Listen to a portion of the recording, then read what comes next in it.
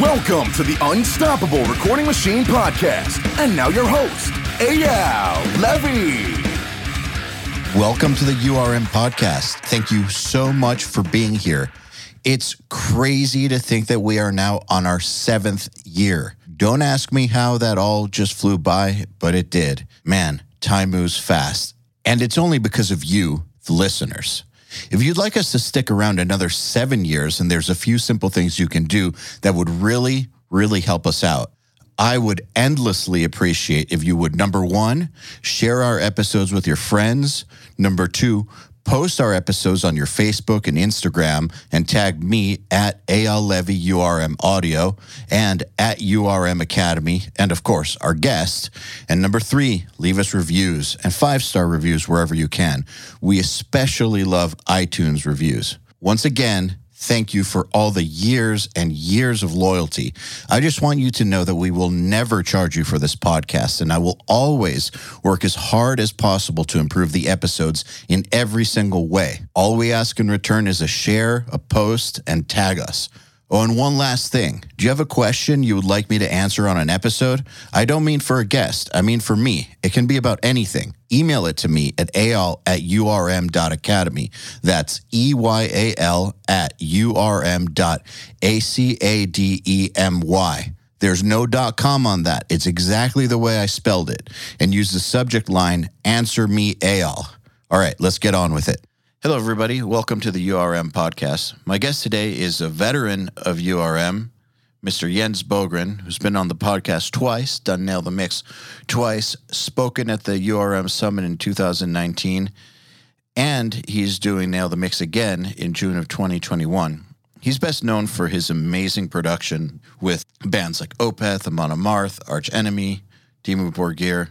The list just goes on and on. He's also known for his latest venture, Bogren Digital, which offers some amazing IR packs and has some very exciting stuff coming up. I present you Jens Bogren. Welcome back to the URM Podcast. Thanks, Eyal. It's a pleasure being on here again for, what is it, the 3rd time? That's a charm, right? Yeah, hopefully. Because, I mean, the other two were...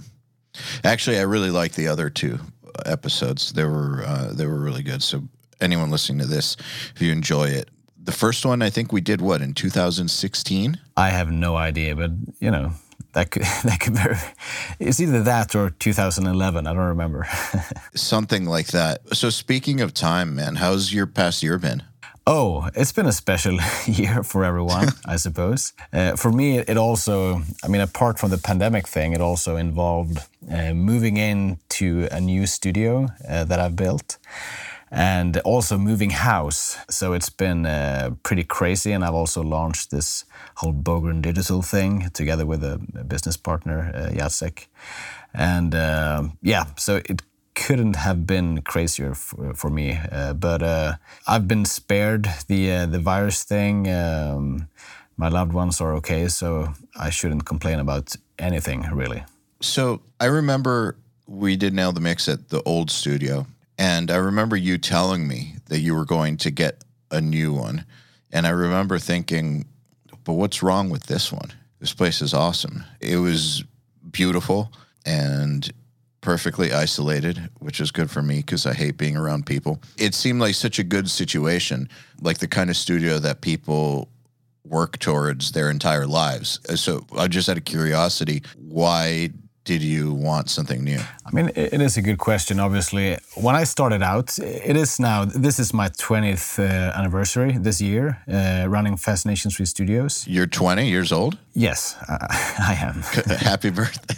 Thank you. It's a big beard for a 20-year-old. Yeah, of course. Yeah. No, I've been running Fascination Street for 20 years. The first studio was like in an old barn, big style studio, big live room, all that kind of thing. And that nearly killed me, to be honest. I was just working all the time. And when I met my wife-to-be, I decided that I needed to do something about it. So we decided to build a house, and I built a studio next to it. So that was my thing for, what was it, like 10 years? It was like 2 houses. Yeah, exactly. Yeah. One was the studio, one was the house. Yeah.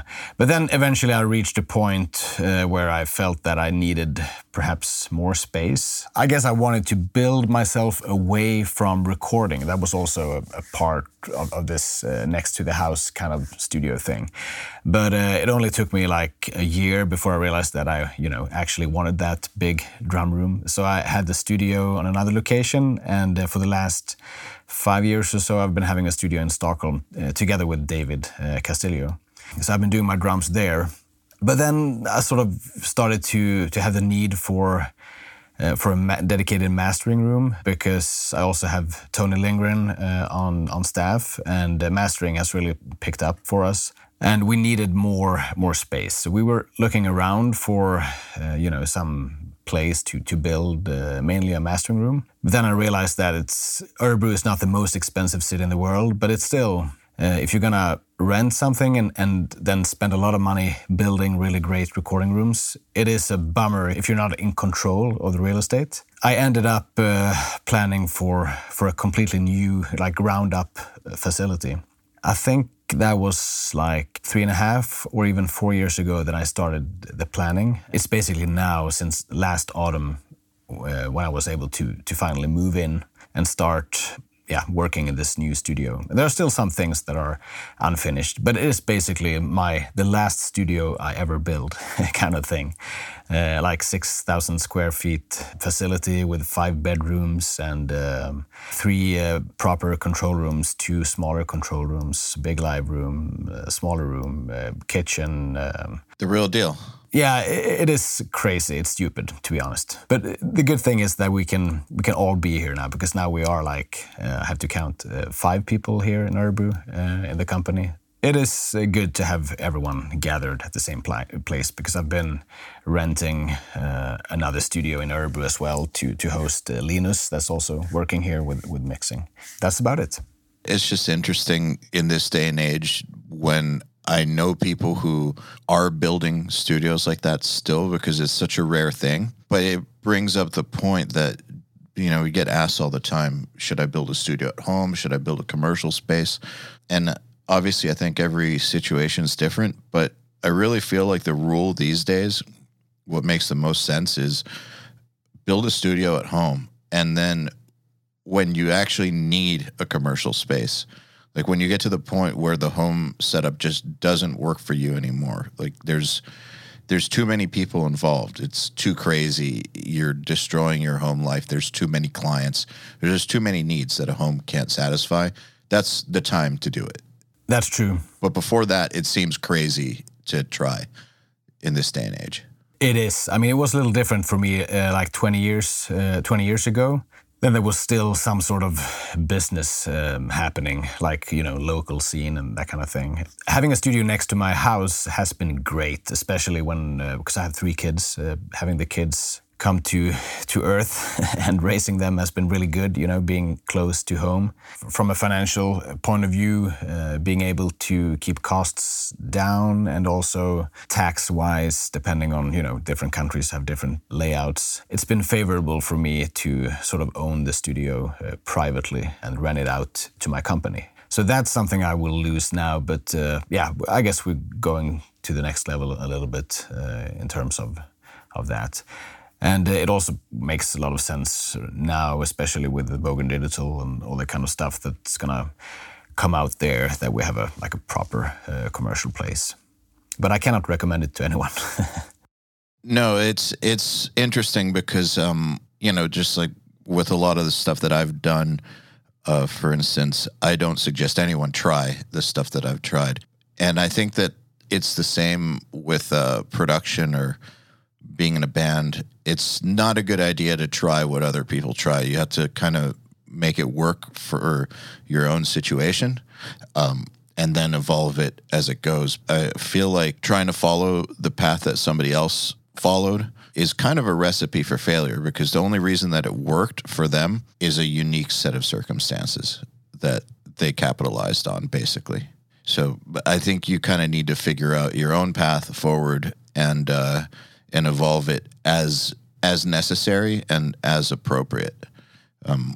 I've just seen lots and lots, and I'm sure you have lots and lots of producers basically get in their own way by incurring too much cost up front, like before they could really handle affording it, and basically forcing themselves into a situation where they have to take shitty work nonstop in order to pay for this thing that they set up for themselves, rather than giving themselves a little bit more freedom to get better, be a little bit more choosy with who they work for, not having the same kind of massive, I think, responsibility to do stuff that they're not ready for. I've just seen a lot of people slow down their own momentum by doing that sort of thing. Yeah, and there is also the thing that I think I've talked about in the past, that once you make your hobby your living, if that's where you're aiming, there is a risk that it will start to be, pretty boring. Because it has been the same for me, to be honest.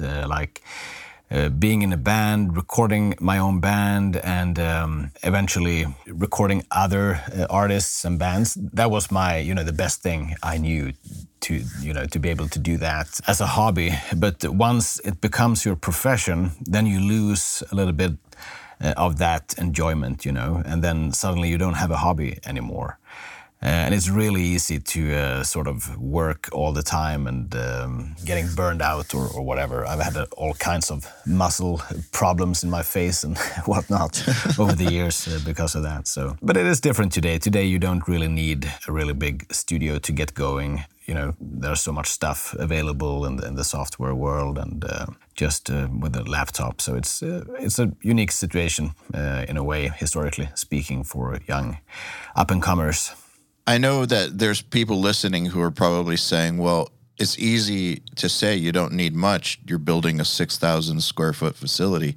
But it's true, you don't need much. If you were to reset right now completely, just some weird shit happened and you didn't have your studio anymore, you could only mix from, a bedroom or whatever. I'm sure within a matter of months, you'd already be at a spot where you could get yourself a room and gear, and or stay on a laptop if you wanted to, and you could still continue your career. Oh yeah, absolutely. I mean, if it's just a matter of this sort of having a place to mix and maybe track some vocals or silent recording of guitars and bass, it really doesn't take much to do real high quality results.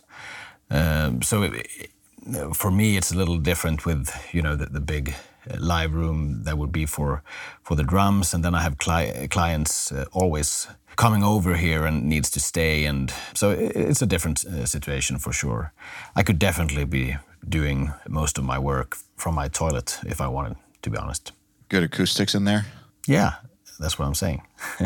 I think that the reason that a lot of people don't like that idea is because it forces you to focus on what's important, right? So if someone really accepts, I don't need to buy all this fucking gear, I don't need a commercial place until I actually need a commercial place. I have everything I need right here on this computer. The only thing missing are my skills.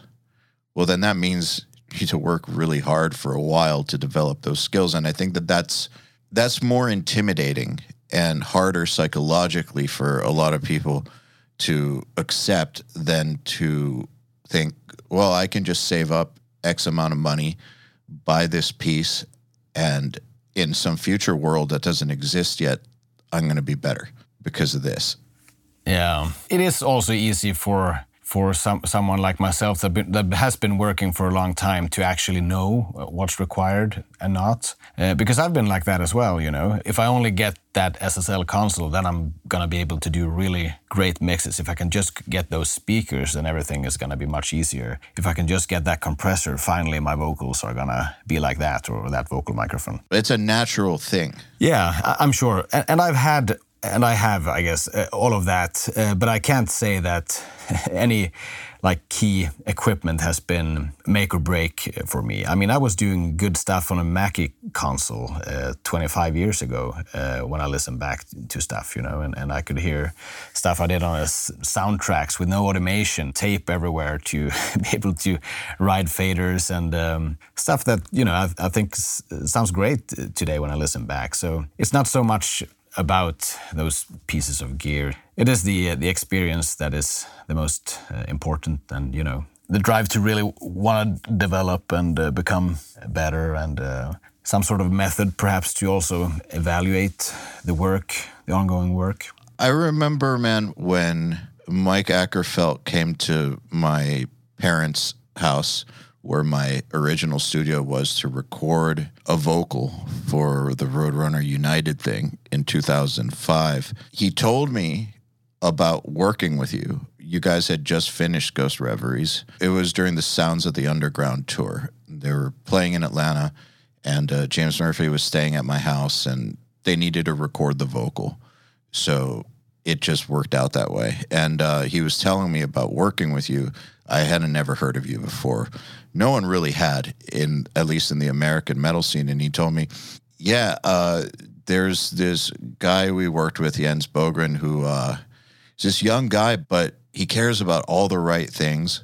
His attention to detail is insane. And he just kept on talking about that, how you had a greater attention to detail than he had, which he had never found really before in the studio. And it's not like he worked with bad people before. He worked with great people before, but he got drawn to you because of your desire to get things absolutely right and to get them way better than they had ever been before, and also unique. And so I think back to that, how old were you? 25, 26 at that point in time? Yeah, 25, 26. Yeah. So my point being that what really, really matters, and I think what matters to artists too, who are hiring somebody, is what's in their head. How much do they care about the project? How much are they pushing themselves to get every detail absolutely right? As opposed to how big is their studio or what piece of gear are they on?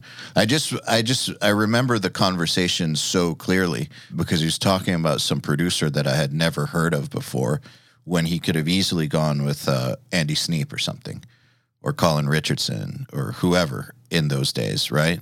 And he had gone with Andy Sneap prior. I just remember how much he was talking about this new dude that nobody had ever heard of. And it made me start thinking a lot actually about what is it that actually matters when you're trying to get good at this? Like, what is it that people like him will actually be impressed by when looking for a producer, regardless of how old the producer is or whatever? What is it that really blows people away? And it is somebody that does want to push things further and that does have that attention to detail. That brings me to something else I wanted to talk about. You hired Jacek, or J6 as people know him on Facebook. And one thing that I noticed about him is that he's got a really insane attention to detail as far as helping you out goes.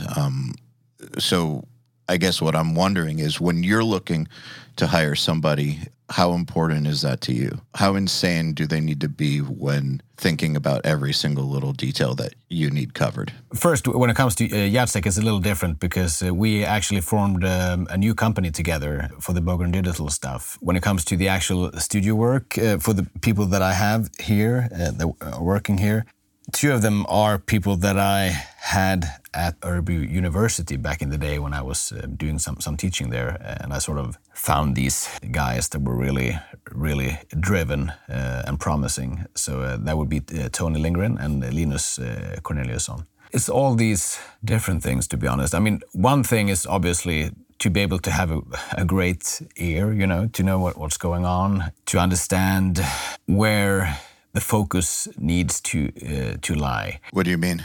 I have heard, a lot of mixes, for example, and productions that I think is good in one way, but not necessarily good in the sense that I think a production should be. You know, it could be like super perfect, perhaps, but it's not moving me when I'm listening to it.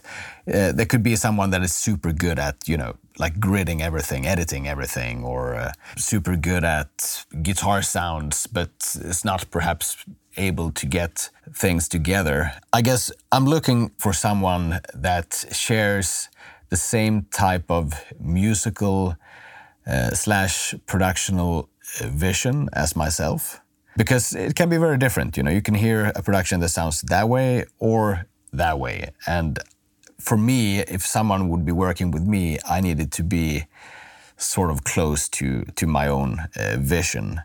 And what that is, I don't know. When I produce, I don't have like super specific goals about things, you know. I just sort of have the experience, and I let the artist and the songs and the music sort of lead my way in the choices. Does that make sense? Yeah, but you have an aesthetic that's uniquely yours. One thing that I've noticed when listening to people's mixes, like student mixes, is, yeah, you're right. They can span the range from like too perfect or to this or to that.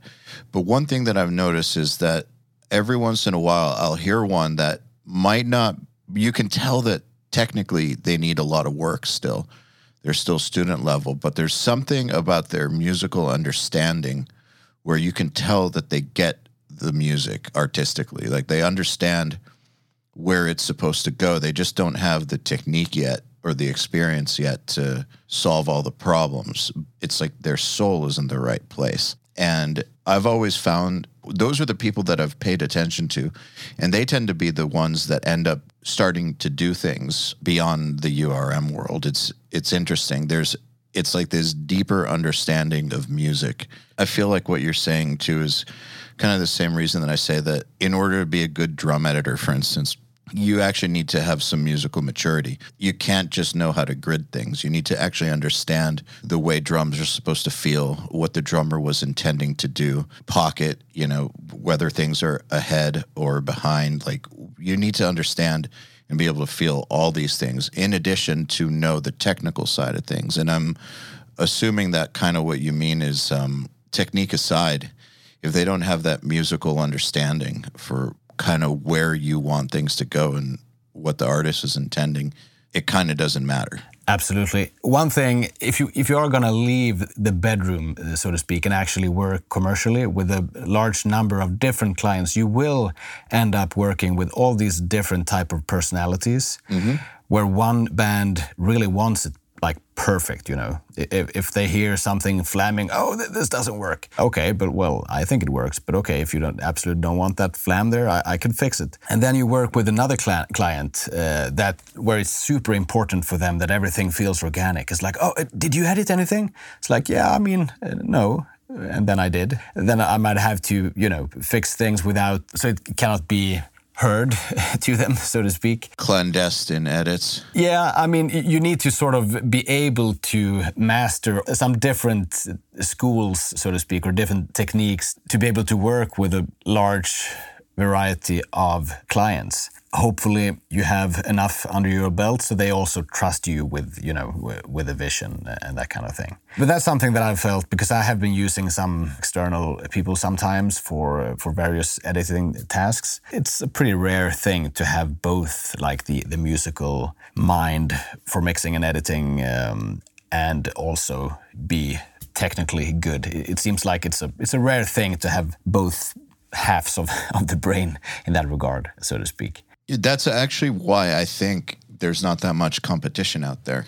You know, people say that it's a super oversaturated field and impossible to get anywhere because there's so much competition. But I actually think that when you actually filter out all the people who either don't have technical skills or don't have musical understanding or don't have the right personality or aren't willing to, you know, make personal sacrifices. So like when you filter all that out, you're left with an extremely small group of people who are actually capable of doing it. So if you actually have some technical skills and some musical understanding and a good personality, you're already ahead of like 99% of the people out there who are trying to do this, in my opinion. there isn't that much competition.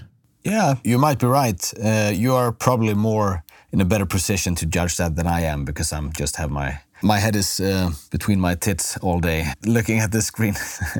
Well, think about what you just said, how rare it is for someone to have both the musical understanding and the technical skill. Yeah, it is. I know that for a fact, yeah. That's what I'm saying. It's super rare. So out of curiosity, when you're looking for somebody to hire, which side is more important to you? Do you prefer that they have more technical skill or more musical understanding? The musical understanding is much harder to obtain. So I think that would be the priority. At least if you're looking for someone that's supposed to be handling both like production tasks or recording tasks and also mixing tasks, because the technical skills are easier to sharpen and to teach, I think. Yeah, I mean, the musical skills can also be, the more you do it, the more you mix, the more you record, the more you edit or tune vocals, the more you play music, the better you get, obviously. But it's, I don't know, I guess it's some sort of, you need to have a little bit of natural talent for it as well. Whilst the technical side, someone can also always learn, Pro Tools or Be Detective, or what's the difference between this microphone and that microphone. It's not that important. It's hard to define, because if someone is looking to become an assistant, by definition, they're not going to have the same amount of musical experience as you, right? Because if they had all the technical skill and all the experience, why would they be looking to become an assistant? It doesn't fit. Being an assistant is a stepping stone, right? No matter if it's 5 years or 10 years or 1 year, there's a limited amount of time that position exists for, because relationships run their course, or people's skills develop, or if they're doing a really good job, they earn the trust of people, and then they start getting their own gigs. So there's only a limited amount of time that it can last for, in my opinion. But by definition, they're not going to have the same level of experience. So I guess what I'm understanding is you're more willing to teach them the technical things, as long as you feel like musically they're coming from the right place. To a degree, it's hard to define, though.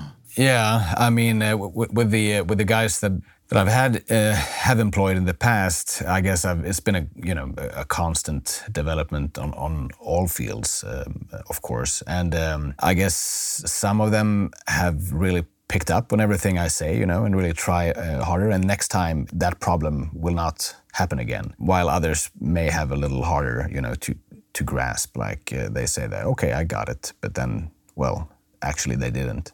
It's hard to say. It's really different. Some people might have a really hard time with the technical side, and for others, it's just you have to show them once, and then they got it. It's hard to say. This is such an organic field of work, to be honest. It's and no one can be best at everything. So it's organic in that I've noticed that oftentimes, whenever I've seen somebody hired, or whenever I've hired somebody, like for instance, when URM hired Nick, who he didn't really know how to do video. He's a terrible man. Fucking Nick, such a bad person. I'm kidding. I love him. He hurts puppies. No, I'm just kidding. He doesn't hurt puppies. Nick's great. But he didn't have the skills he has now at all. Like, he was not good at video, not good at video editing. He literally didn't have the skills he has now. He had some, but not anything like what he can do now. And it was just super clear to us, though, that he was the person. Like, we could tell that if we put time into him, the skills would develop, because he was the right kind of person. That was a lot more important to us than getting some video guy who, had this like huge resume and all these skills and a big career already. Like, we had met people like that, actually. We actually hired a guy like that at one point in time. It was an amazing video guy. It pissed everybody off. It was impossible to work with. Maybe one of the best video people I've ever met in my entire career. My point being that we went with someone who had, at the time, less technical skill, less experience, but the right attitude and the right talent level. And that proved to be the best decision.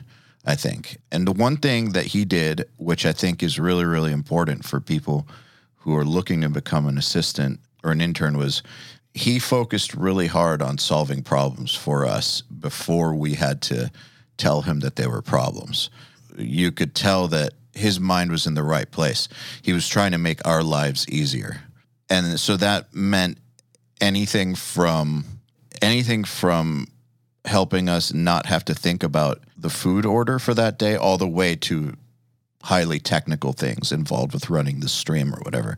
And I imagine it's kind of the same for you, probably looking to have your life simplified in the studio to a degree. Absolutely. I do agree that having the right type of personality is the most important thing, probably more important than musical skills or technical skills. Even though if you're supposed to work like solely with mixing, then I suppose you can be sort of an asshole. It doesn't matter. But if you're going to be like the kind of person that is around the studio, working with clients in the studio and doing production tasks and help, then the personal side is very important.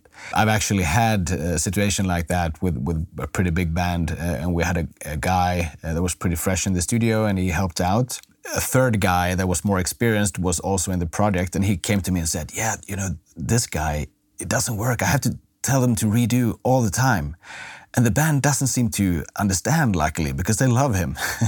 From client perspective, it's this like, if they work with people that they enjoy working with, it is usually more important that they are super good in getting that guitar take completely right or whatever. At least at the time, maybe not later, unless someone fixes the takes, obviously. Fair enough. So what are you, like, if you were to think about what the ideal assistant situation would be for you, what would that look like? What would you be hoping would change about your workflow by bringing someone on? Like what kinds of things would you expect to be improved, or would you expect out of a person? Right now in the studio, we do have some different tasks for everyone. What I usually don't want to do is to make coffee. That's the most important thing. The coffee always needs to be on. And then when I come in to start a mix, for example, I want the mix to be prepared for me, to be laid out. Anything that's off, it needs to be fixed, like if I would have fixed it. So, and that's something, I've had that luxury now for some years, and that's been amazing. Then you can go in and do your creative part without having to fix things. I remember 10, 15 years ago, I was usually spending like, 7 hours on a mix just fixing things, and then I was mixing for 3 hours. And then the same on the next song and that kind of thing. So these days, I probably spend more quality time on the mixing, and I don't have to do all the preparation work and stuff. And that can be very, very different depending on where it comes from, who produced, if the band did it themselves, etc. So that's something that someone, working at Fascination Street would be able to handle. How long would you expect for it to take for someone to understand what it is that you're looking for? Because obviously they wouldn't right away. Yeah, exactly. With the guys I have here now, I suppose it all started with them sort of, sitting next to me or behind me. I would sort of, try to explain all the steps that I was doing, trying to skill them up in how I make things. It's a little harder when it comes to production because it's a little annoying for the client to have an assistant there at all times, right? So I usually didn't do that, but for the mixing tasks, I've had my assistants sit in so they understand my mix process. So in case, let's say that there would need to be some sort of late revision at some point, and I'm not available, then I could call my assistant to go in, and he would immediately understand everything in my mix, opening it up and fix whatever needs to fixing, and then print it. Kind of need to be in person to be able to develop that kind of understanding, I think. Absolutely. Zach Cervini hit me up recently and asked if I knew anybody who I would recommend to work for him. And first thing that I thought was, well, I know lots of people who would be good enough, but do they need to be there with you? He said, yes, absolutely. They need to be there with me. Well, that right there eliminates a lot of people, because if they need to be right there with you, probably what that's going to mean is they're going to have to move, probably. Yeah. Just with the way that things are set up now. So So it's got to be someone that's willing to relocate. You're not looking to train somebody over the internet, is what I'm understanding. Absolutely. I mean, all the people that work here now are people that are here locally, physically. 2 of them moved in from other countries, and 2 were here from the old days and learned the really long way, so to speak. Nowadays, you would expect them to move to you. Absolutely. I think so still. It is unbeatable in efficiency to do that. It depends a little bit, though. Some assistant work, like editing work or stuff, can be done remotely, and we have done that.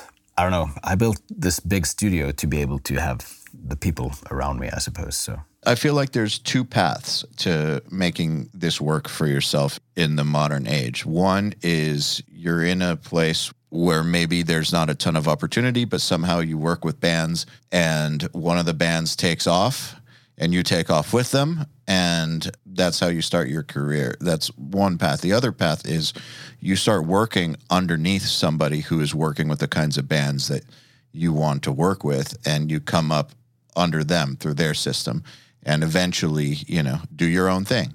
Whether it's as part of their studio or branch off on your own, that's kind of how it works, is either a local band you're working with gets discovered and blows up, or somebody who's already working with bands that are on the level you hope to work with one day hires you and teaches you the ropes and lets you develop. And situation A, where a local band you're working with blows up, is super rare. It's like close to impossible almost. So that's like almost like winning the lottery, in my opinion. Like, I know a lot of people who that's happened for, like a lot of people who have come on the podcast or Nail the Mix. That's their story. But the thing is, people listening should understand that, well, the reason I have them on Nail the Mix is because they are the exception.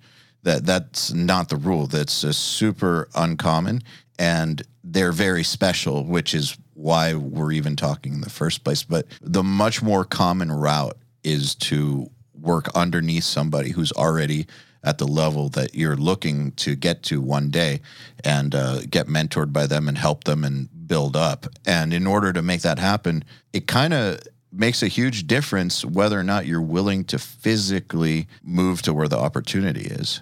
It really makes a difference. This is why people move to places like LA or Nashville or whatever all the time, is so that they can put themselves in the situation to get hired by somebody and work their way up. It makes a huge difference. So I feel like in your situation, it's no different. You need someone that's willing to take that step and put themselves where the opportunity is, and change their life for it. Yeah. It was the same for me back in the day. It's just that I did everything wrong. I didn't move to LA or even Stockholm.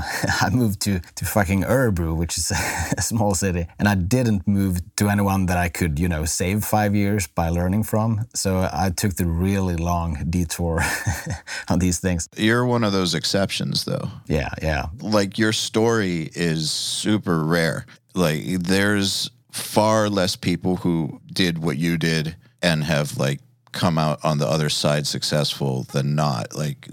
Gone to a small town and done it themselves. That's not normally how it works. I would consider you part of Group A, which is super rare. It's just uncommon. It is, absolutely. And like I said, if I would do it all again, I would definitely try to get an internship or something at someone that's experienced and good, because the other route is just too difficult. And I'm not one of these people that likes to blame things on luck or whatever, but with the other route, the luck factor comes in that you meet a band at the right point in time in their career that's willing to give you a shot. When the audience is ready for whatever you would bring to the table. There's a crazy amount of timing involved in the luck of having met the right person who would lead to the right opportunity. I mean, that kind of luck happens no matter what. It's required no matter what, but it's far less statistically likely to occur if you're in a small town in the middle of nowhere. It is. And it's required. You have to have that opportunity come up, or else nothing happens. I agree. Unfortunately, that's the case, especially today. But I guess today there are also other ways, you know, like this thing where people start recording themselves, starting a YouTube channel, perhaps doing... Yeah, you're right. That's definitely a sort of a window of exposure that wasn't available back in the day. So yeah, I guess there are some other ways.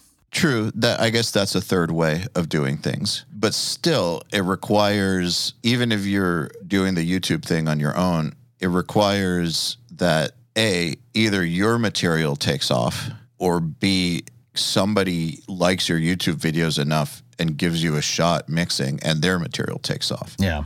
Like somewhere along the line, something has to take off. And that's totally unpredictable. How did you get your opportunity to graduate into the record industry? I put myself in the situation where I took over a studio that was for sale. I think I've told this story on the podcast before, so if someone listens to these, then they may, want to fast forward. The reason I'm asking, even though you talked about it before, is because something interesting happened the other day. Sorry to interrupt you. I just want to tell you this. So we had Chris Crummett on Nail the Mix, and it's his second time. And he's been on the podcast like 4 times. And people started DMing him, telling him that it's about time that he came on Nail the Mix. He did a pretty big band last time. He did Dance Gavin Dance. Like, they've got a ton of fans. And his Nail the Mix session was actually one of the big ones that year. And a lot of people had no idea. Every once in a while, I'll make a post saying, who do you want to see on the podcast or Nail the Mix? About half of what people suggest already happened. So just because we talked about it doesn't mean that most people have even heard it. Yeah. So that's why I ask it, and because I think it's super relevant. I took a little bit of a shortcut. So there was this studio in Örebro, a city where I've never been, that was for sale. This was like, I don't know, early 2001 or something, and or late 2000. Anyway, so I contacted the guy that sold the studio. Beautiful studio, fantastic analog equipment and great recording room and everything. And I figured that, I really, really want to get that studio. Just that I didn't have any cash at all. So I went to the bank and they sort of laughed at me. So I went back to the guy that sold the studio. And what I didn't realize, I was like, 20, 21. What I didn't realize that no one else was really interested in this. I was probably the only one in Sweden who saw this as a great opportunity at that time.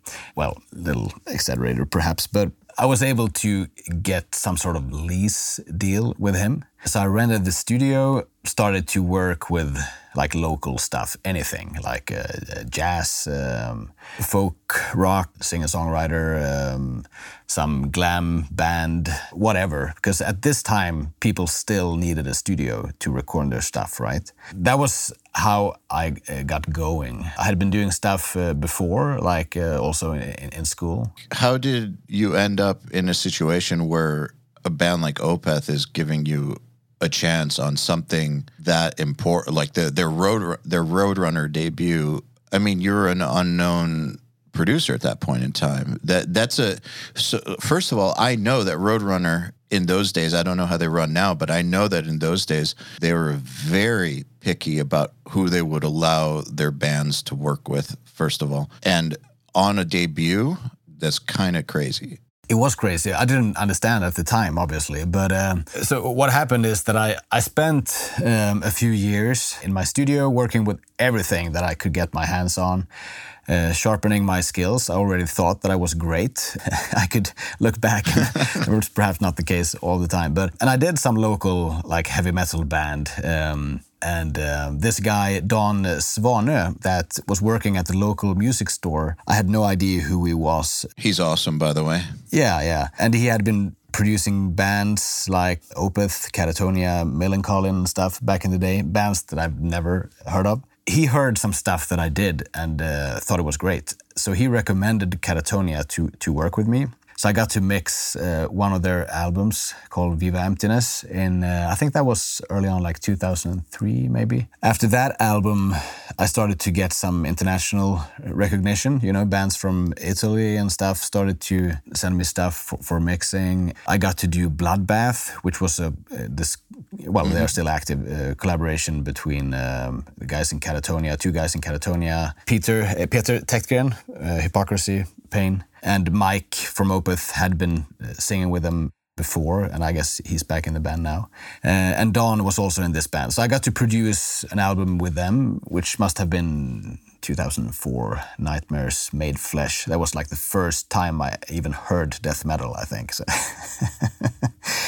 after that, after the Catatonia and the Bloodbath thing, Opeth contacted me because they were friends with Catatonia.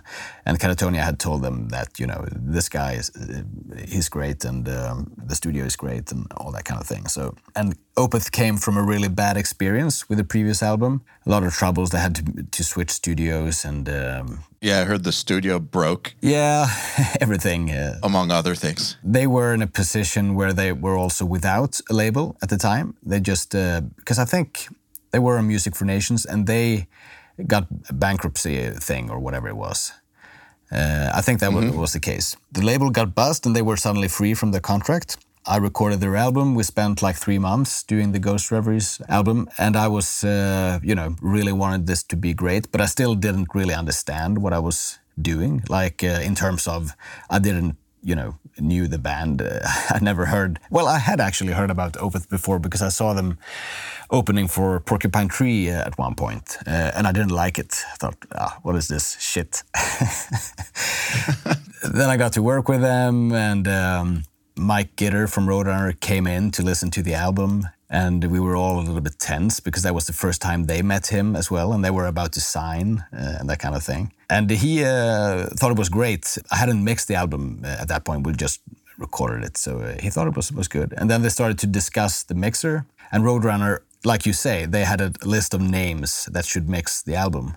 But Mike didn't want to do that. He said, no way I'm going to send this off to a random person. This sounds like I want it already. Jens is doing a great job, so he should do it. So I got the shot to, with the chance to mix. And they loved it, and Roadrunner loved it as well. So, I guess... From that day, I've been super busy, basically. The luck in that, in my opinion, is that you started working on the album before they signed the deal. Yeah. That's the luck, is that because had it happened differently, they might not have had the leverage to push for you. Yeah, I'm sure. Even though Mike is pretty strong in his opinions, and he got mad when they started to talk about that they were going to decide who mixed the album. Mm-hmm. So that was also a factor, I think.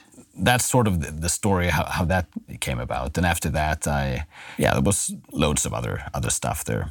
Yeah, there are a few other like parallel events at that time that also led to other jobs. Like Soilwork did an album at my studio with Daniel pretty early on. That also got quite a lot of attention brought to the studio, and I was doing some other projects around that time. But the Opeth lead is definitely the big lead, and that stems back to Catatonia and Don Svanö that worked at the local music store that sort of, discovered me. You never know where these opportunities are going to come from. That's kind of the amazing thing. Yeah. Hey, everybody. If you're enjoying this podcast, then you should know that it's brought to you by URM Academy. URM Academy's mission is to create the next generation of audio professionals by giving them the inspiration and information to hone their craft and build a career doing what they love. You've probably heard me talk about Nail the Mix before, and if you're a member, you already know how amazing it is. At the beginning of the month, Nail the Mix members get the raw multi-tracks to a new song by artists like Lamb of God, Angels and Airwaves, Knock Loose, Opeth, Meshuggah, Bring Me the Horizon, Gojira, Asking Alexandria, Machine Head, and Papa Roach, among many, many others. Over 60 at this point. Then at the end of the month, the producer who mixed it comes on and does a live streaming walkthrough of exactly how they mix the song on the album and takes your questions live on air. And these are guys like TLA, Will Putney, Jens Bogren, Dan Lancaster, Tui Madsen, Andrew Wade, and many, many more. You'll also get access to MixLab, which is our collection of dozens of bite-sized mixing tutorials that cover all the basics, as well as Portfolio Builder, which is a library of pro-quality multi-tracks cleared for use in your portfolio, so your career will never again be held back by the quality of your source material. And for those of you who really want to step up their game, we have another membership tier called URM Enhance, which includes everything I already told you about and access to our massive library of fast tracks, which are deep, super detailed courses on intermediate and advanced topics like gain staging, mastering, low end, and so forth. It's over 500 hours of content, and man, let me tell you, this stuff is just insanely detailed. Enhanced members also get access to one-on-ones, which are basically office hour sessions with us, and Mix Rescue, which is where we open up one of your mixes and fix it up and talk you through exactly what we're doing at every step. So if any of that sounds interesting to you, if you're ready to level up your mixing skills in your audio career, head over to urm.academy to find out more. I want to talk a little bit about Bogren Digital. First of all, I think it's really cool you decided to start that. I wasn't surprised that you did it, but I was more amazed that you found the time to do it. Because I know when I met you before you did it, when I met you when we did Nail the Mix in 2017 or something, and we had already podcasted once before that, and I was aware of how insane your schedule is. I remember how long it took to get an email answered. I know and knew how insanely busy you are. And usually the thing that stops producers from doing something like that, like starting a URM or a JST or a Bogren Digital, like starting some sort of a venture like that, the thing that prevents them is their recording career, is the amount of time it takes. My recording career was never on the scale of yours, but it was still full-time. It was still absolutely full-time. I had to quit completely. For Joey to start JST, he had to scale, and URM, he had to scale back completely. Couldn't do both. So the fact that you haven't scaled back, in fact, you're going even harder with the recording, with buying the studio, hiring more people.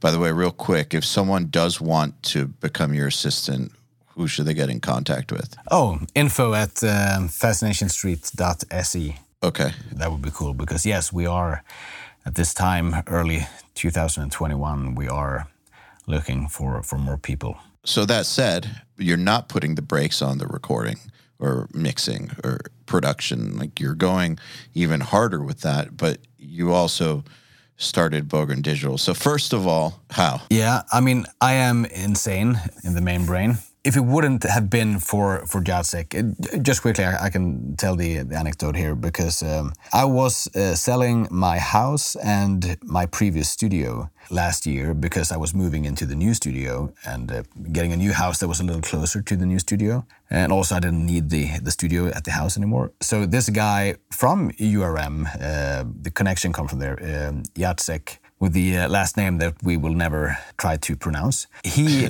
got in contact to me and flew over to Sweden pre-pandemic and fell in love with the house and the studio and decided to take his wife and dog and quit their jobs in San Francisco and move to Örebro to the studio. I can tell you something about that, by the way, in case you didn't know. Back when he was in San Francisco, I was doing one-on-ones with him actually somewhat frequently because he was very frustrated with where his career was at in San Francisco. You know, he was above 35 years old and felt like the window of time is disappearing and like he's still not where he wants to be.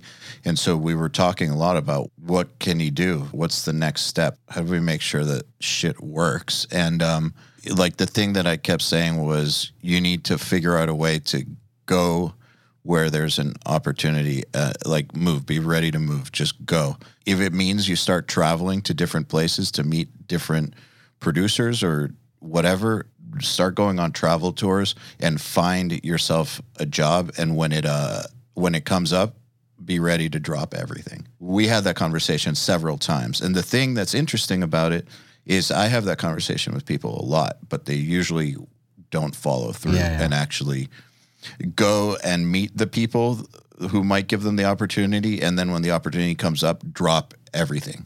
So he actually did that shit. He did it. Yeah, I mean, he was in a situation where he could, but he's an extremely driven individual. I can tell you that. I'm super happy that I met him, and I guess that's somewhat thanks to you then. So thank you, Eyal. You're welcome. The whole idea was anyway that he was gonna come here and work in the studio and hopefully be collaborating with me as well. But then he sort of by accident pitched the idea of, have you ever thought about releasing any products or stuff?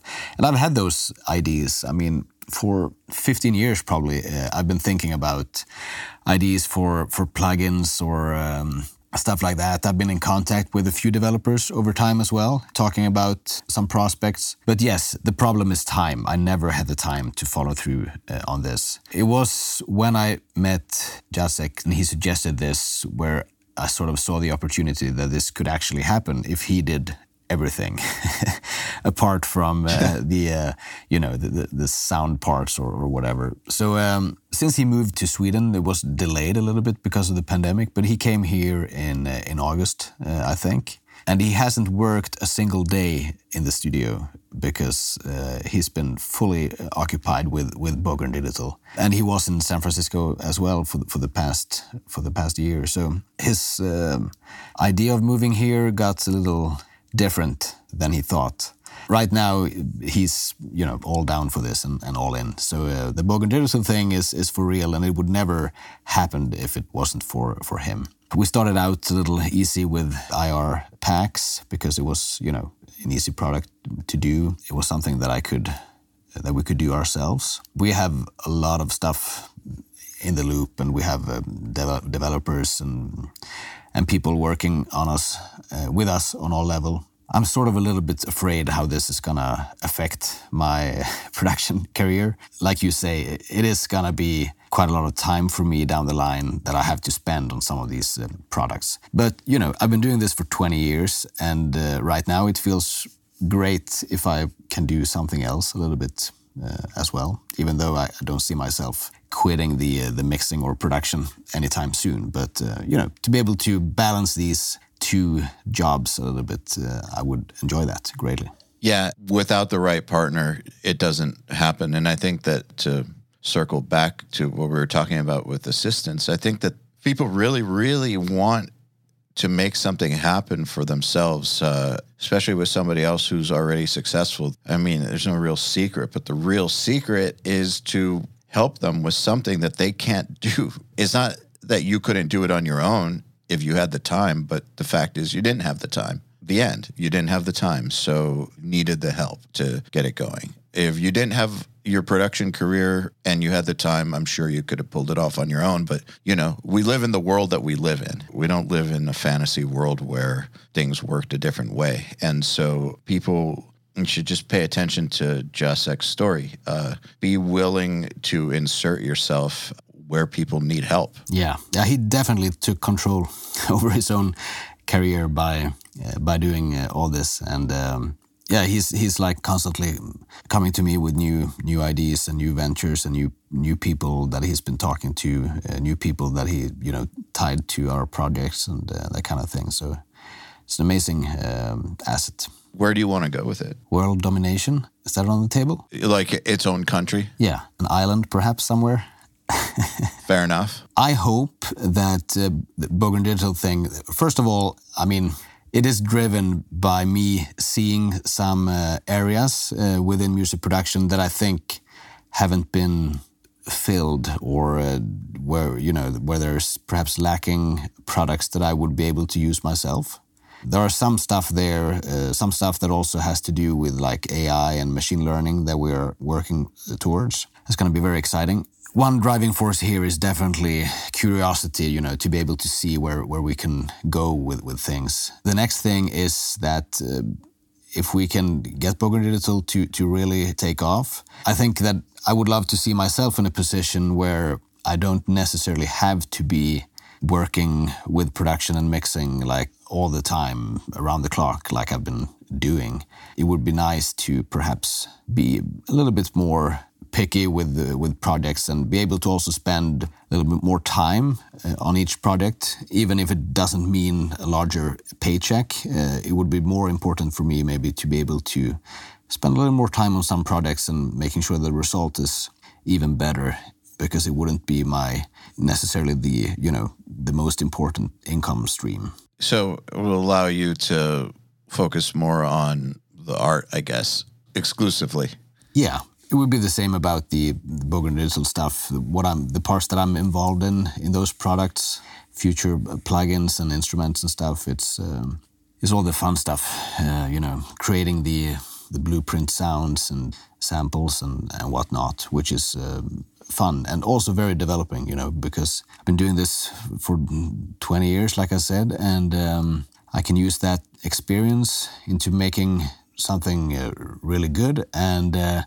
Also take myself to the next level, like really give myself the time to explore all these sort of stuff that I've maybe never really had the time to explore before, because it's always been ongoing productions and stuff, I would love to just, this month I'm just gonna try snare drums, because we really need to have the best possible snare drum for this upcoming product, for example. That sort of stuff would be great.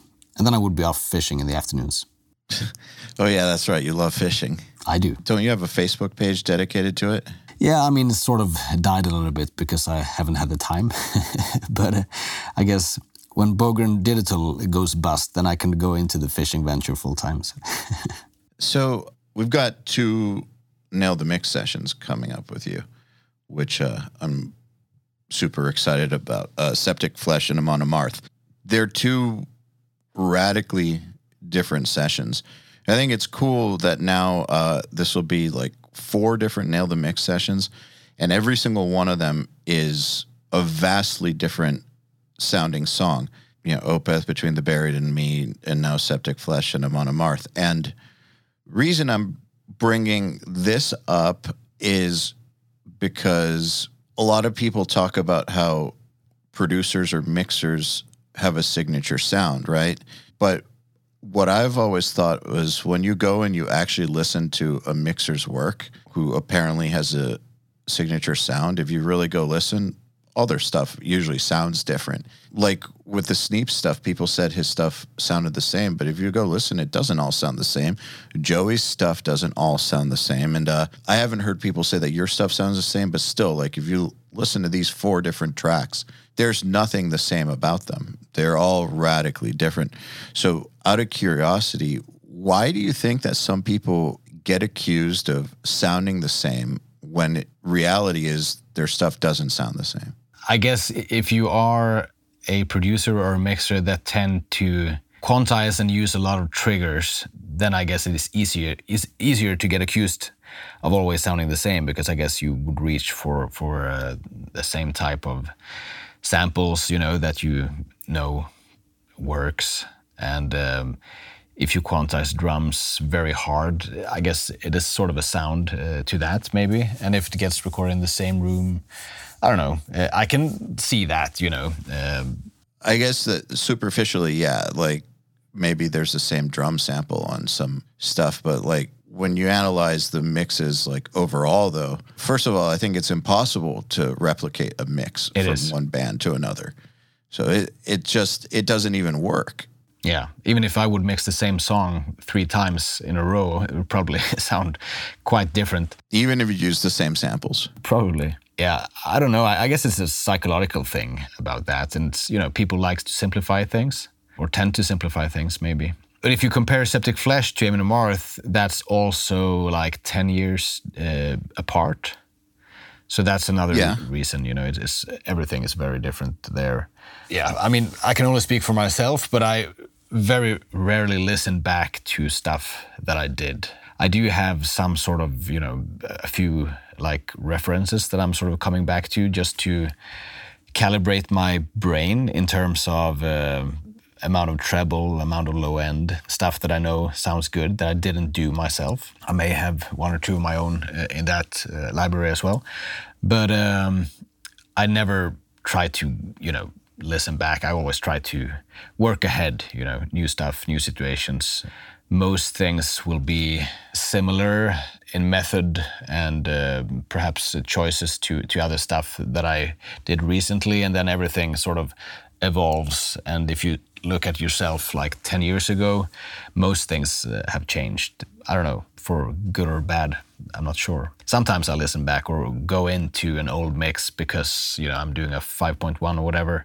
And then I realized like, oh shit, I actually did like that back in the day. That's a good trick. I'm gonna steal that for myself. So yeah, it's an evolving process. I usually describe it as some sort of circular movement that hopefully goes forward a little bit and not only backwards. That's a good way to put it. You know, I think that more important than the go-to samples or anything like that, I think that the thing that's similar is the way that the person hears music, like their musical essence is the same, right? So they're probably bringing that to records that they work on.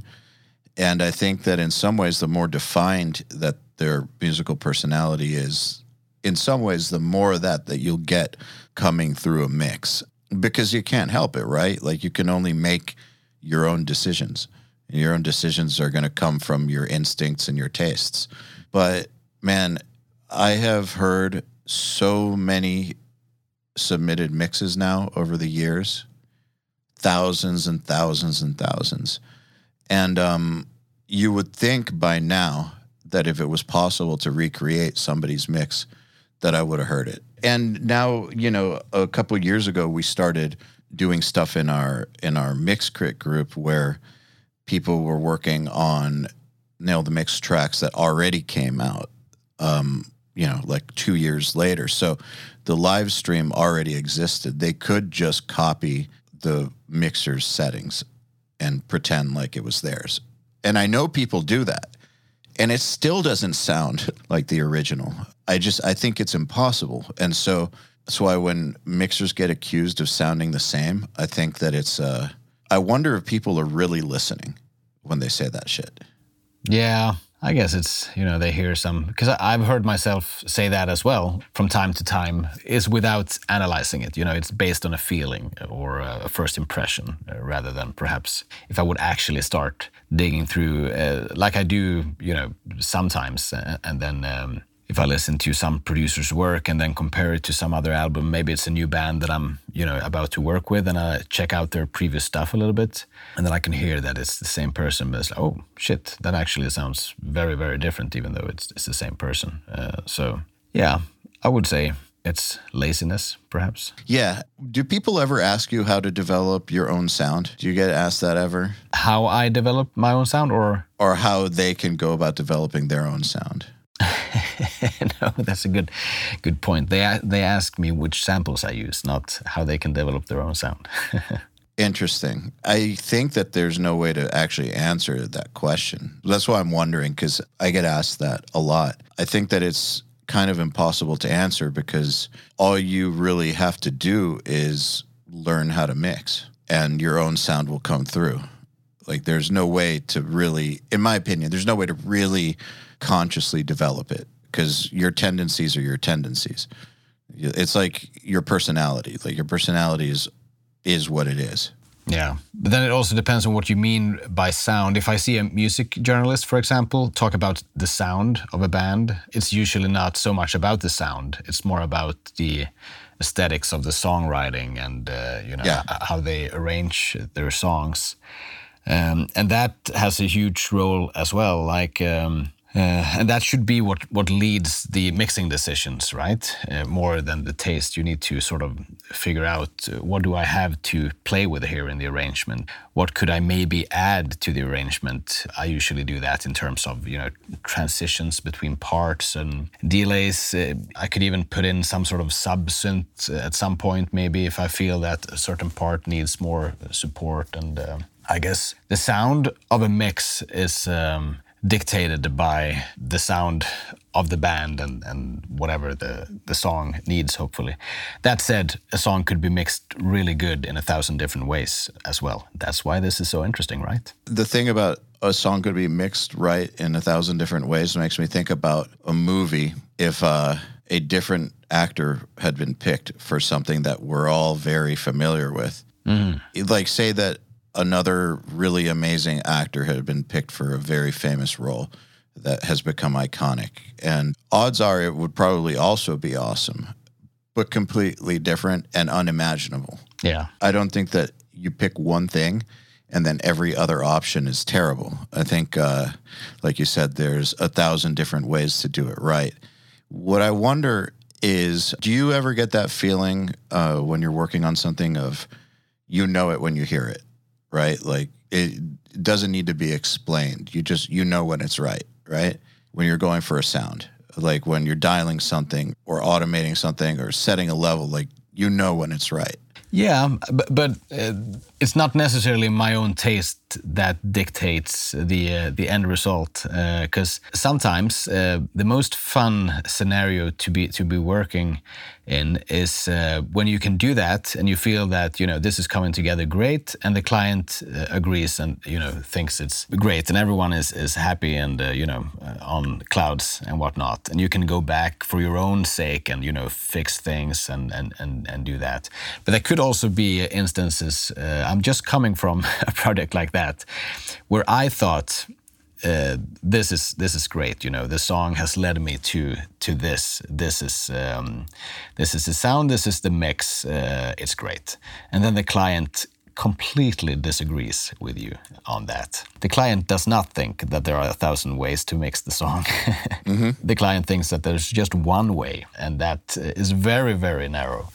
And that can be pretty exhausting and eventually quite boring situation to work under. Like when you feel that this client doesn't have any imagination, sort of. So that can go both ways. But even in those scenarios, you need to stay professional, and just, figure out like what is it that the client wants. For me, for this recent project, it took me like 3 revisions before we had dialed in, like, okay, now we're on the path. And then there were a lot of small details, like this syllable needs to be that way in that speaker and that kind of thing. When that happens, where you think it's supposed to be one way, right? And all your experience and tastes, techniques lead you to one place, and that place that led you to is just wrong for the client. I mean, objectively there is no wrong, but at the end of the day, client's the boss. So it's wrong, and the client has a vision that's very, very different than that. And so you take the time, you do the revisions, and you end up where they wanted, right? But then you still have the rest of the work to do. It seems to me like it would be hard just because you're fighting your own instincts the entire time from that point forward. Or do you just snap into that mode? Say you had to change the vision. You get to somewhere that's not natural for you, but that the client's happy with. Like, from that point forward, is it, all right, you're in this mode, and so all your parameters have shifted and you don't even think about it? Or are you fighting your instincts the whole way? It can be both. In a usual scenario, it would just be a shift of perspective, and that's fine. Then I get used to stuff as well. 2 days later, I'm used to what we're doing, so I will follow that path. Sometimes it can be a matter like you sort of feel that you're mixing for what the client want to hear instead of what you think is the best for it. It's like, okay, I'm going to put the vocals now on this level because I know that, based on the feedback I got so far, this is where they want it, but I think it should be louder. Or the opposite. Or this overdub thing, I think it destroys the feeling of those verses, but apparently the singer doesn't like the sound of his own voice, and he wants the overdub to be really loud or whatever. And but it's another one of those examples that this profession is just so varied, I went from this project into another one, and that was, just felt like the songs mix themselves, and no day is another like, I suppose, even though they're all the same as well. So Do you get frustrated? Oh, absolutely. The reason I'm wondering is because a lot of people say that you shouldn't get mad. You should just go with it. Like, this is a natural part of mixing. Like, you just be professional, and it's all about what the client wants. And yeah, they're right, but you're still human. Yeah, absolutely. And I have to fight that. I've gone home from mixing sessions feeling completely fucking broken. Like, this is not cool. I don't ever want to work with this client again, etc. And then I still do their next album. So it can be really tough, but I really try to think it that way, and sometimes it can help, like people listening to this podcast and hearing that also Jens had issues with clients or whatnot. And I've heard, or I read an interview with Dave Bendeth, and he shared an experience where he also had clients not being happy, and then he said that then it doesn't matter how big your racks are. You just have to sit down, and push through it until the client is happy. And so it happens to everyone on any level, I think. And in a way, demand goes up. If you are doing bigger clients on bigger labels, it's more at stake in a way, and that can make things a little tense sometimes, I've noticed. But it's super different. I mean, one client is that way. The next client, will say that everything is awesome. You almost get mad the other way. Like, but for fuck's sake, can you at least say that the snare is a little too loud or something? That's scary to me if they don't say anything, because I feel like odds are they're afraid to. Yeah, okay, yeah, maybe. That just scares me, because I feel like, how can anyone just think something's perfect? It just scares me that they're not saying something now that 6 months later they're going to hate. That's true. And in those cases, I have to become the critics myself in a way. Like, okay, so they're not giving me feedback, then I have to step into the feedback role. Because I usually mix up the songs 90% or something, and then I want to send it to the client. So I can say that, okay, this is still a little bit work in progress, but I think it's time for you to hear it. So I haven't spent those extra hours on trying to get everything perfect, and then I have to go back and rebuild something, if you know what I mean. Yeah. And sometimes the client would then say, oh, it's perfect. And if I then said, oh, really, is it perfect? Great. Job done. And then I move on. That's not the best for the album either. So then I would have to sort of, okay, I'm not getting any feedback. I have to be my own critics and sort of go back to the songs and figure out, what can I do better, and this and that. Because usually I do that anyway. Like, if I get some feedback from a client about a few points in the song or whatever, I would also do my own feedback, so to speak. I would come back to the song, trust my first impression when I hear it again, do some fixes, spend, it's fast usually. It's 10 minutes of fixes, going through, doing some touch-ups, so I am happy. Even coming back to the song, I'm happy. And then I can do the client feedback. So those things are pretty important to me. So I like getting some feedback. But usually the bands that won't give you any feedback are bands that have been in the game for a long time. They worked with all kinds of producers, and they trust your opinion, I suppose, maybe a little too much. But they also realize that, it won't matter that much if this is a little like that, or how's that going to matter in 10 years, sort of? Is it going to affect album sales or not? That kind of attitude, which I think is, that's cool. And to be honest, I guess I prefer clients that are, a little bit more easy on that regard than those really nervous clients that where everything has to be in a very specific way. It's cool for people to hear about the frustration too, because I know that lots of times when people earlier in their career, working with local bands, get that first mix where the client hates everything they did, it can be very psychologically damaging. Yeah. And it's really not a big deal. It's something that just happens. You can't expect to please everybody the first time. It just doesn't work that way. I mean, a big part of this is figuring out what somebody doesn't like about something and fixing it. So, I know that it's natural to get frustrated, but I actually think that when people get a lot of feedback, that's a great opportunity to get better. It's just hard to see it that way. True. I mean, you always develop, if you think that the client is wrong, there was always something that you can take with you from that. And you might strongly disagree with them as an instinct, but then you sort of, have to take a step back. Sometimes some clients are clumsy in their way of saying things as well. They will focus only on the negative things. And that's a tip if you ever employ a mixer. It is smart to start with positive things and, encourage the person. And then, what about this and this and this? What do you think? And sort of have a conversation going. I would be excellent in providing feedback to a mixer, I think. It's not necessarily because mixers are emotionally fragile. It's more because you can only go off of what you've been told, right? Yeah. You can only respond to the feedback you've been given.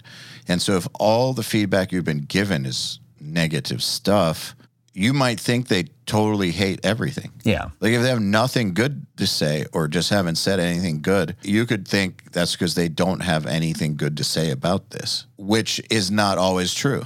Absolutely. And it is your job also as a mixer, I should say that, to interpret feedback, because you cannot expect the client in whatever listening environment they may have to have maybe the best type of feedback. They might talk about something they want louder, but it might not be the case. Like if you go back to the mix and listen with a fresh ear, maybe it is as simple as raising this and that, but it could also be about, frequencies or finding a new spot for a certain thing. Like that lead guitar, it can't really go louder, but if I pan it out a little bit more, then it will be clearer. Or if I clear up this space and this other arrangement frequency-wise, then this will come through a little better. And it's the job as a mixer to sort of find the best path. Because if you just follow feedback from a client, chances are that the mix is not really gonna be a good mix anymore. How do you tell them that they're wrong? Or is it more about figuring out what it is that they actually mean and then giving them that? Yeah, more like that. Unless it really is something that I think is wrong, then I would, do a counter feedback thing where I would say that, okay, this and this I agree with, but this I'm not sure, guys. Don't you think that this and this would, sort of happen, or that we getting the wrong thing? And then they may have an explanation that, they say, yeah, but we have the intention of this and this, and okay, so all right, I'll do that. And then I may have to do something else. It's not like I tell the client exactly what I did or whatever. The feedback part of the mixing is one revision is pretty fun. If it comes to a lot of revisions, it's not so fun. Do you ever feel like you've had to sign off on something that was kind of ruined? No, I don't think so. I usually find ways to sneak things back into how this is supposed to be. Sometimes it's also a matter for the client to become used to what they're hearing, right? Yes. Imagine that they've been listening to rough mixes or things in a certain state before, or they still have like this demos of the song in mind, and they might just, need a little time to grasp. So usually the first initial feedback is, it could be quite a lot of pointers sometimes. Once you dealt with that, they're also used to stuff, and usually there won't be much more. And sometimes there could also be a thing that I write, like, take your time, listen, give it a few spins, listen around a little bit, get used to it a little bit before you send me feedback. It depends. But this is very, very different client to client. Is it harder ever when you don't know the client personally? The interpretation part, I mean. Yeah, maybe. I can't say that I've felt that has been a problem. I guess if there's something that is unclear or doesn't make sense to me, then I would ask. Mm-hmm. One little small tip could also be that never accept feedback from multiple band members. Yeah, that's a good one. Yeah, I guess more people have talked about that on the URM podcasts, but you can never say that one enough. Yeah, it's there needs to be someone that consolidates feedback and sort of acts producer, even if there is not a producer on board. Some sort of band leader or whatever. If they can't even agree on that, then I suppose they would need to just compile a list. But I hate that when you clearly can see that, okay, so this is the bass player saying that the bass needs to be louder on all songs, and here's the drummer that, wants the drums louder on all songs and that kind of thing. But luckily, these things usually doesn't happen with a little bit more experienced bands. Like if they have released a few albums, they they sort of know what their roles are and what's possible and not, and that kind of thing. It's interesting because personally for me, I had a much easier time being in situations with bigger bands because of that. I'm not good with the with mixed notes and all that kind of stuff. That's not in my personality. I know some people who are very far along in their careers who prefer to work with the smaller bands because even though there's more frustrating shit involved sometimes, the lack of experience, they feel like it's, they're exploring the unknown almost. It's like the possibility to develop something that hasn't happened yet as opposed to maintain something. Yeah. That makes sense. And that hunger can also be, inspiring to work with, except for, as opposed to a band that already released 15 albums and just need a new one to be able to get a good tour slot. Yeah, but that's also selling the veteran artist short, because I know there's a lot of them who have put out 15 albums and still want to do something great and new. Yeah, of course. Yeah. It's just interesting how different people's personalities are, because there's just as many people that are far along in their careers who will never work with a new band. They just refuse. They don't want to deal with the headache of a baby band and the bullshit that goes with it. They just not interested. Veteran bands or nothing. Do you have a preference? My personal preference for my own comfort would probably be a band that I worked with before and that I, know that I have a good laugh with. That doesn't mean that, it's comfort zone, or we could still try to explore something new with a new album and that kind of thing. So that would probably be the smoothest thing. With a younger band or a new band, obviously you don't know what to get. It could be an amazing experience, or it could also be, a little bit terrible. But the way things are, on a production point of view, I rarely do new bands because there are so few of them that can afford a production. Yeah, true. Usually things would start with the bands sort of self-financing or doing their own thing before they would be able to shop for a deal or whatever. So I guess there's been a shift. I did work with more younger bands in the past. Perhaps it's also because I'm fucking old, so who knows? Well, that just means you're still alive. That's the benefit or the side effect of survival is you get older. True.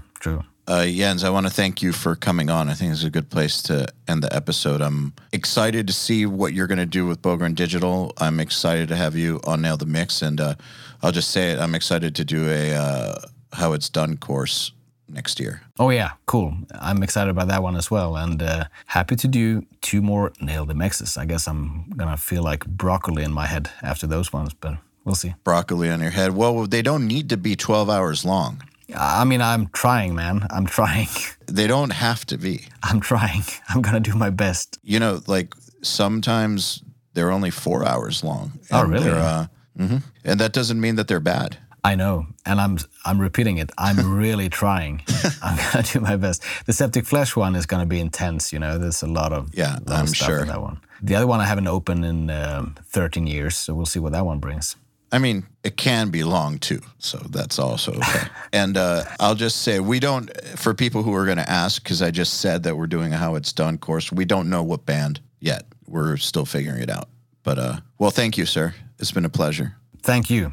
I'll see you around. All right, then. Another URM podcast episode in the bag. Please remember to share our episodes with your friends, as well as post them to your Facebook and Instagram or any social media you use. Please tag me at AL Levy URM Audio, at URM Academy, and of course, tag our guests as well. I mean, they really do appreciate it. In addition, do you have any questions for me about anything? Email them to me at ayal@urm.academy. That's EYAL @urm.academy,